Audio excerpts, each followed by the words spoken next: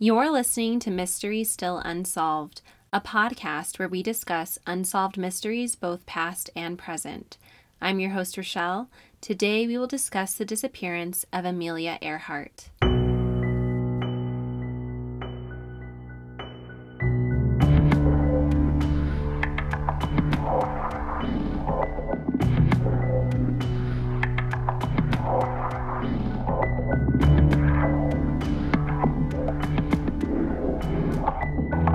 Hello and welcome back to Mystery Still Unsolved.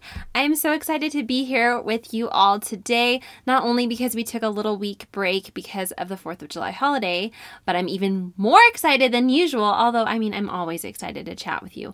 But today is a very special day. Today marks the 1-year anniversary, or should I say podcast anniversary, of Mystery Still Unsolved.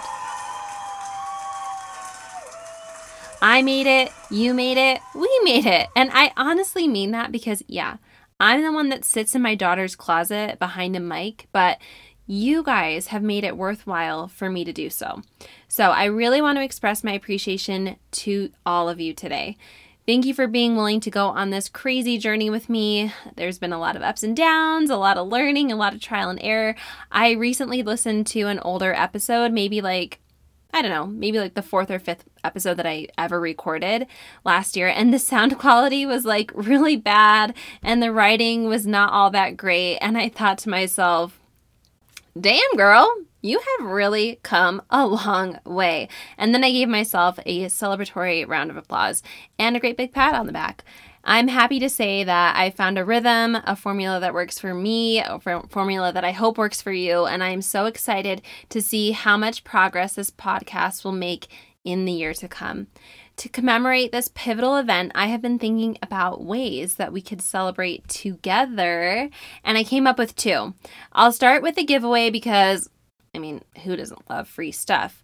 All right, so for the next 24 hours, and for reference, this episode is going out on July 12th, 2021, I'm going to post a little quiz in my stories on the Instagram page.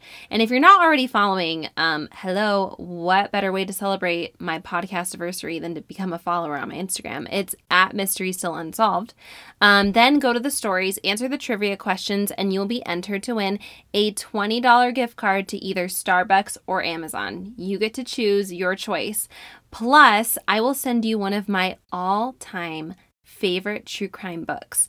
It's called The Book of Unsolved Mysteries, and you are going to love it. I get a lot of my ideas for topics to cover on this podcast from that book. So don't delay. This giveaway is only going to last for the next 24 hours, so make sure you hop on over there and answer those trivia questions. You don't even have to get the answers right. I don't even care about that. Just answer the questions and you'll be entered to win. Oh, also, a bonus entry. If you make a post or a story with at Mystery Still Unsolved tagged in it, that will be a bonus entry for you. Also, get out your calendars and mark this down because 1 week from today, that's July 20th, people, at 7 p.m. Mountain Standard Time, I am going to be going live to chat with you and answer your questions and just kind of hang out and talk. I cannot wait to have the chance to talk to you all in real time, so you won't want to miss it. Again, that's next Tuesday, July 20th at 7 p.m. Mountain Standard Time, and I can't wait to see you there. Please come so I'm not awkwardly there by myself. I already have a lot of an ego because I have to be alone in my closet talking to myself, so please don't make me go on social media and talk to myself. That would be really embarrassing. So please come. All right. All of that was so exciting. I don't usually have that much to say at the beginning of an episode, but it's important to celebrate accomplishments, and it's even better when you get to do it while also celebrating with those who support you. So thanks again. Today's episode is a highly requested one, mostly by my own mother, but there were many others who agreed that you would love to hear an episode done on this iconic and incredible woman, and it's only fitting that we cover her story in July, as this year marks the 84th year since she went missing. Who am I talking about? Well, if you already saw the name of this episode, then you know, but if you just pushed play, well, only the most famous woman of her time, Miss Amelia Earhart. Amelia Earhart, born July 24th, 1887, famously known as the Babe of the Sky, was an incredibly accomplished human woman. Amelia Earhart is what we would now refer to as a badass bitch. One article referred to Amelia Earhart as having, quote, the body of a supermodel with the face of a charming tomboy, end quote, which seems a bit backhanded, like, okay, way to lift someone way up, only to kick them in the stomach on their way down. But not only was Amelia Earhart a babe, but she also was an incredible advocate and ally for women's rights, all women's rights. She was determined to show society that the sky did not belong to men, but for women also. And she knew that by proving this, she would be able to help open the doors for women who were interested in pursuing other careers that were predominantly male at the time. Amelia Earhart had been displaying a sense of adventure since her youth living in Kansas, but it wasn't until a pivotal flight she took in her early adult life, age 23, with a male pilot named Fred Hawks, that this spark ignited within her to fly. She just couldn't get enough of it. She loved the freedom. She loved how it felt so liberating. She even enjoyed the danger of it. And I don't really get that because adrenaline makes me feel like I'm going to barf, but to each their own. Amelia loved beating and setting records. Again, I already told you, but I'll repeat it again for those of you in the back who might not have heard me the first time. Amelia Earhart was a badass bitch. End of story, period. We all know Amelia Earhart because her final flight, her attempt to travel around the world, has become shrouded in mystery. But Amelia Earhart was world-renowned way before her infamous disappearance. I mean, she was, after all, the aviation pioneer of the 1920s and 30s. You could not go anywhere without seeing Amelia's name or her photograph in newspapers. In the decade leading up to Amelia's fateful flight, she was making quite the name for herself. In 1927, flying across the ocean was all the rage. Charles Lindbergh had just completed the first solo feat. Inspired by Lindbergh's achievements, a woman named Amy Guest was supposed to be the first woman to attempt doing that also, but at the last minute, she chickened out. I do not blame her. That would be me too, for sure. But that's when Amelia got the call, and she gladly accepted. On June 17th, 1928, Amelia traveled from Trepassey Harbour, Newfoundland, to Barry Port in South Wales, and it took her approximately 20 hours. 4 years later, she did it again, but this time alone. No one since Charles Lindbergh had been able to do so it was a huge deal. And this flight was grueling. Can you imagine flying for 15 hours? No one to talk to, no potty breaks. And if that wasn't hard enough, she encountered a fuel leak. Her wings iced up and the engine started spewing fire out at one point. But regardless of all that, she completed that flight like the badass bitch that she is. Way to be resourceful, Amelia. We commend you. Amelia obviously won a lot of awards and accolades for this incredible feat. Not too long after that, Amelia became the first woman to fly from California to New York solo in just under 19 hours, basically 4 times as long as it would take today. Amelia wanted to take her career to the next level, and why the hell not? She's setting record after record. Why wouldn't she want to keep pushing herself? You can't hold that baby in a corner. This is why she wanted to be the first woman to fly around the world. This would obviously not be easy. The journey would be 29,000 miles and span over 40 days. It would start and end in Oakland, California, because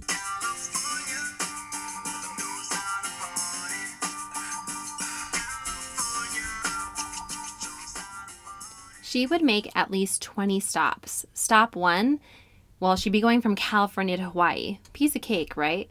Wrong. On Amelia's first attempt, she landed in Hawaii safely, but after that, she encountered multiple mechanical issues, forcing her and her trusty co-pilot, Fred Noonan, to abandon their mission and try again at a later time. So, a few months later, they made their second attempt after securing some more funding because this shit is expensive, y'all. This time, instead of circumnavigating the world across the Pacific Ocean to begin with, they would travel from west to east. So they took off from California and went to Miami, strapped into a twin-engine Lockheed 10E Electra, again accompanied by her co-pilot Fred Noonan. This plane was especially made for Amelia. Normally, these planes only carry 200 pounds of fuel, but no, not this one. No. Amelia needed the big guns for this task, so Lockheed created a special tank that would carry 1,000 pounds of fuel. The world was watching. Amelia and Noonan stopped in Miami, Venezuela, Puerto Rico, Suriname, Brazil, Senegal, Mali, yada, yada, yada, Australia, and then what would become known as the takeoff spot of her final flight, Lae, New Guinea. She only had 2,500 miles until her next stop in the Howland Islands. Then 1,900 to Honolulu, and then just another 2,400 miles to her final destination, California. The end was in sight. Amelia and Noonan were so close. So, where did it all go wrong?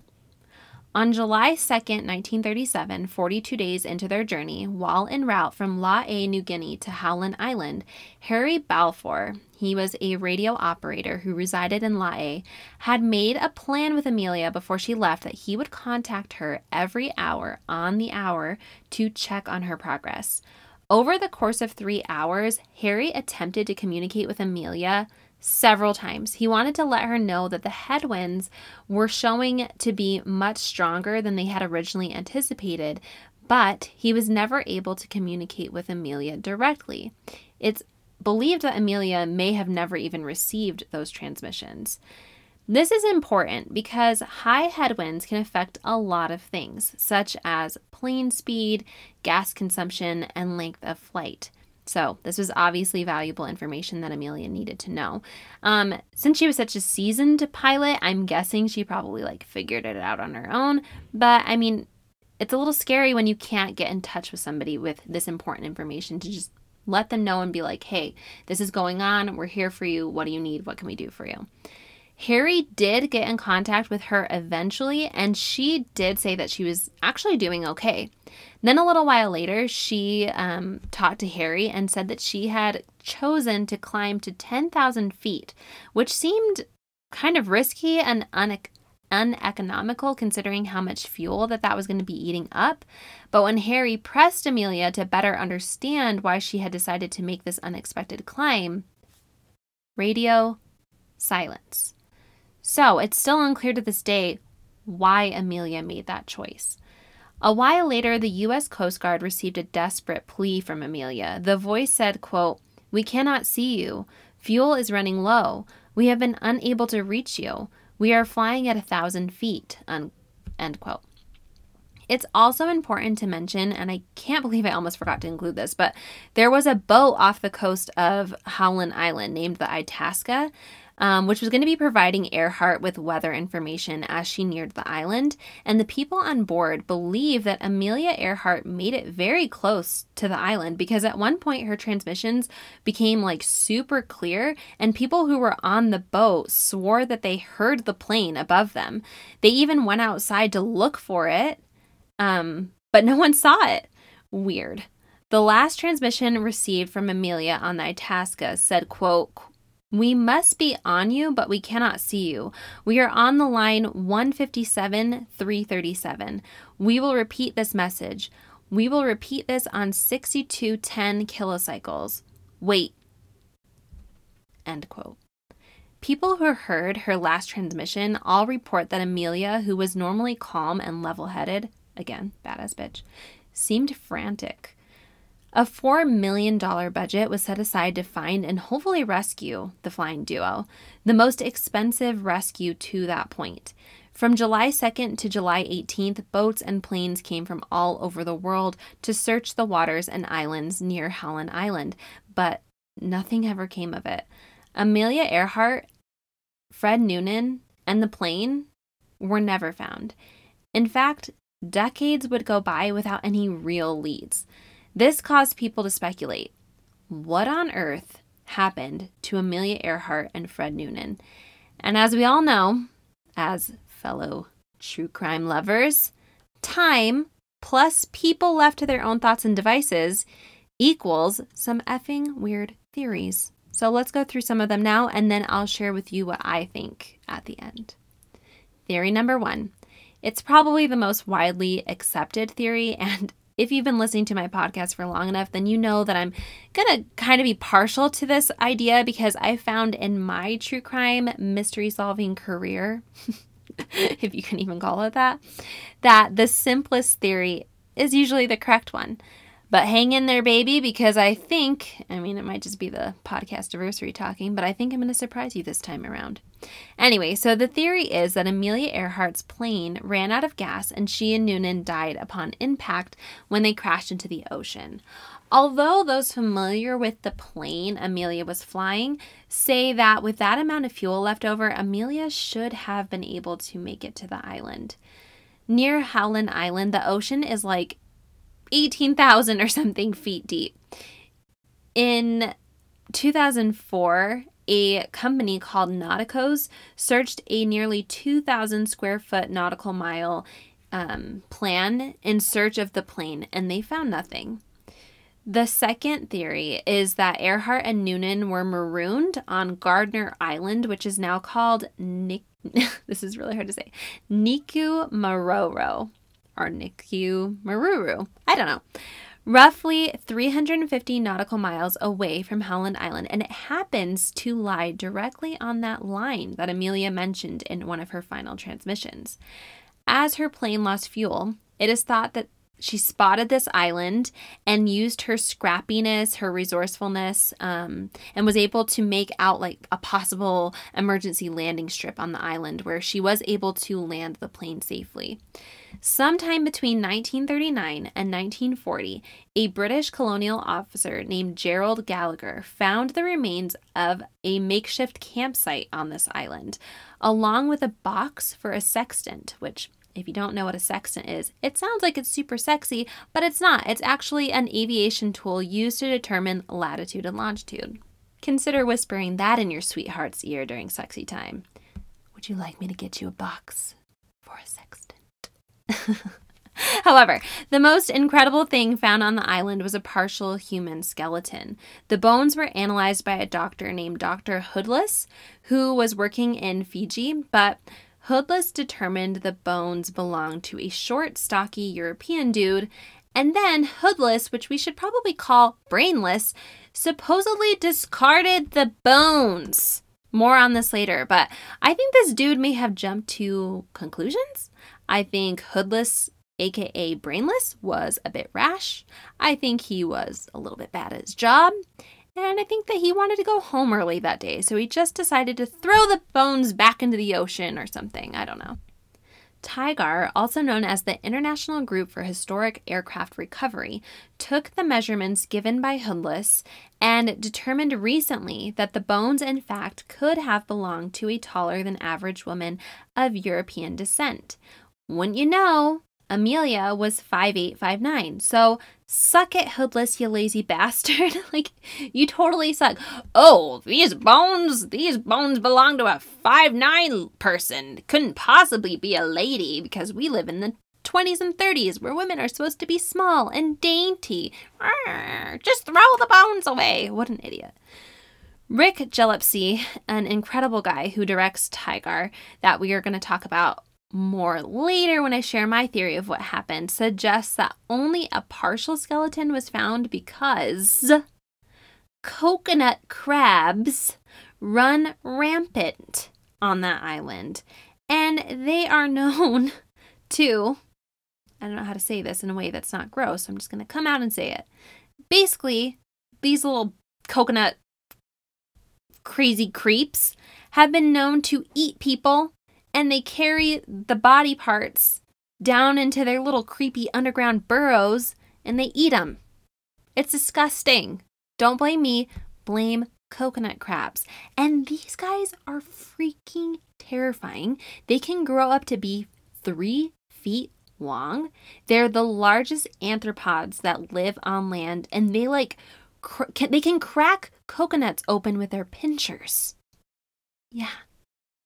They're freaks. I'll post a pic or maybe even a video because seriously, they're terrifying. They're going to haunt my nightmares now. Anyway, so apparently there's this picture that someone took from the island, and it looks like a piece of landing gear is like popping out of the ocean. And I don't know why someone just took a picture of it and didn't, like, I don't know, swim over, get a boat, and go investigate, but whatever. So Rick said that Amelia would have been able to use the radio that was on the plane to signal for help for about a week following the crash, but only when the tide was low. Incredibly, several reports of transmissions were heard from people around the globe who claimed that they spoke to Amelia, and many of those transmissions coincided with low tide on this island. So Rick believes it's entirely possible, particularly one teenage girl's account. Her name was Betty Clank, and she said that via her ham radio, and how cool is that? This like teenage girl like had a ham radio, but then again, that probably was like the cell phone of their day. So yeah, she was just like one of the cool girls, I guess, with her little hammy. She received a transmission from a woman who said, quote, "Help me. This is Amelia Earhart. Help me," end quote. Then Betty reported hearing the woman argue with a frantic and disoriented male voice, possibly Noonan. She also claims that she heard another message from Amelia that stated, quote, "The water is knee-deep. Let me out," end quote. Clank listened to the voice for a span of 3 hours, recording everything that she heard in a notebook. Her father notified the Coast Guard, who dismissed his daughter's claims because apparently a lot of people had been making stuff up for like fame and notoriety and whatnot. So isn't that crappy? Betty might have really been talking and hearing Amelia's calls for help, but just like no one took it seriously because there are so many idiots in this world who want attention, and it's hard to sort the truth from the BS. So frustrating. Okay, now this is crazy. In 1991, Rick found the rubber sole of a shoe on the island, stamped with the words Cat's Paw Rubber Company. This sole was from the same type of shoe that Earhart is seen wearing in multiple photographs around the time that she took off on her fateful flight. Okay, so deserted island, there's some bones, and there's the sole of a shoe that we know that she wears. This is her shoe, right? It has to be. Well, some people have their doubts, specifically because the shoe was a size 9, and it was reported that Amelia wore a size 7 shoe. Rick also found a 23-inch by 19-inch piece of metal that he believes belonged to the Electra. The Navy disagrees that Amelia was marooned on the island because they claim that they flew over that island a week after she disappeared and, they didn't see anything. Okay. So because you didn't see anything, she obviously couldn't have been there. What if the plane had sunk? What if Amelia and Noonan were like in the shade or possibly already dead? How do you know? What if the Navy dude was like tired and was like, I don't know, doing a crappy job at looking? I don't know. I don't think because they flew over and didn't see anything means that it couldn't have happened. I'm not buying it. I mean, I believe that they didn't see anything, but I'm not believing the fact that because they didn't see anything, obviously she wasn't there. Because like, how well are you really looking? I don't know. I have my doubts. All right, moving on to theory number 3. Rollin C. Rainick, a retired U.S. Air Force colonel, theorizes that Amelia Earhart was a pilot/spy and that she actually had a plan B the whole time, where if she couldn't get to Howland Island, she would ditch her plane in the Marshall Islands, which are only about 800 miles away from Howland Island. That way, the U.S. government would be able to perform reconnaissance there. The Marshall Islands were currently occupied by Japan, so that would have given the U.S. a leg up using the guise of, we're looking for Amelia, but actually we just don't want to know what you're up to. This is corroborated by Marshallese locals who have been claiming for decades that they witnessed Amelia Earhart's crash on their island. However, Rollin believes the plan went awry when the Japanese captured Earhart and Noonan and either threw them in prison or executed them. There's this lady that, for whatever reason, was accused of being Amelia Earhart. So basically this dude wrote a book saying that this lady from New Jersey named Irene Bowman was Amelia Earhart under a fake name. And the lady got so pissed about it that she sued him. Can we all just please leave Irene alone? An army sergeant in 1944 claims that he saw Amelia's plane on the island of Saipan and that he witnessed military there destroy the plane. There was also a photo taken on the Marshallese Island that people swear was Amelia Earhart and friend Noonan. You might have even seen it before because the photo actually looked familiar to me, but turns out it was BS because a textbook found that was published 2 years before Earhart even disappeared had this picture in it. So no way was it them. Debunked. Now we move to the fourth and final theory. Some people think that Amelia Earhart was abducted by aliens. Admittedly, this theory is a bit hokey, but Star Trek loved the idea and actually used it in one of their episodes. In the end, many people believe that Amelia and Noonan simply crashed and died upon impact, but it's basically impossible to know if that's the case or one of these other alternate theories because we don't know where the plane is. Considering the time that's passed and the fact that we have never been able to find the plane or human remains that we can guarantee are theirs, it's easy to think that this case will be permanently unsolvable. Right? Not so fast, my true crime loving friends. Now for my theory, which is basically just an extension of theory number 2. In my research, I was able to find that there is actually a lot of evidence that points to Amelia Earhart being marooned on that island. Okay, so not only was there a rubber sole of a shoe that Amelia had been known to wear but found in the sand, were pieces of a lotion bottle. And not just any lotion bottle, baby. A bottle of lotion that was later found to be freckle diminishing lotion. And everyone who knew Amelia knew that she had freckles and that she hated them. And the bottle found on the island was actually the exact brand and type that Amelia had packed with her on that flight. But the shoes, Rochelle, the shoes are too big. Right? Wrong. All right. So Amelia was tall. We know that she was 5'8", 5'9". So it's definitely possible that she just lied about her shoe size to come off as more feminine, perhaps. It wouldn't be the first time a person has lied about the size of a body part. That's right, men of the world. I'm talking to you. But even if it turned out Amelia really was a size 7 in shoes, she was going to be flying for 20 hours a day, basically.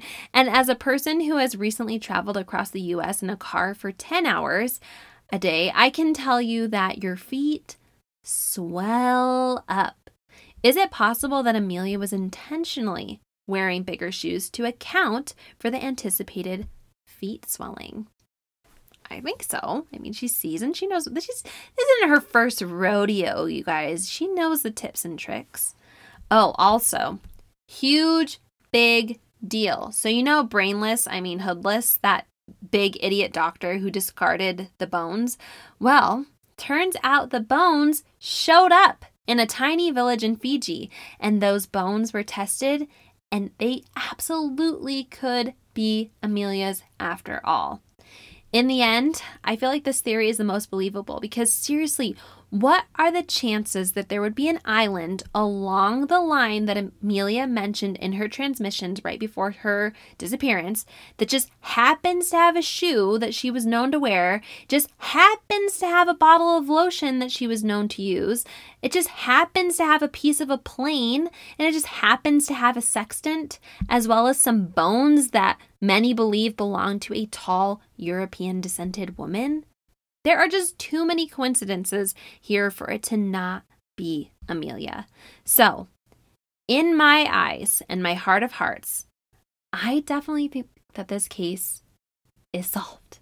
The unsolved bit is why she went up 10,000 miles, or 10,000 feet, 10,000 K. I don't know what that means in aviation, whatever. Why did she crash? How long did they live marooned on this island? What eventually took their lives? Was it lack of food, lack of water? Was it sickness? Was it those horrifying coconut crabs? Was it each other? Did they turn on each other? But what do you think? What theory do you favor most?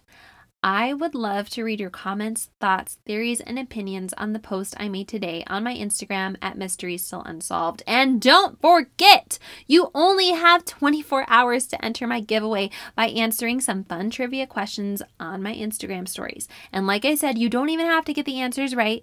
Just answer them and you'll qualify. Oh, don't forget about the bonus entry. If you make a post or a story on Instagram today with me tagged in it at Mysteries Still Unsolved, you'll get a bonus entry. You can also go to my website at mysteriesstillunsolved.com for even more fun stuff. Thank you all for supporting me this past year. I have had a blast. You guys totally make it worth it. I cannot wait to see where this podcast will be in the next year. In the meantime, I hope you guys will continue to support this podcast and share it with your true crime loving friends and family. Follow me on Instagram if you aren't already. It's the best way to celebrate my podcast anniversary if I have more followers. Woo-hoo. And if you want to know the best way to support my podcast, keep joining me week after week when every Tuesday we'll discover, did someone ever place a useful tip? Has justice prevailed? Or is the mystery still unsolved?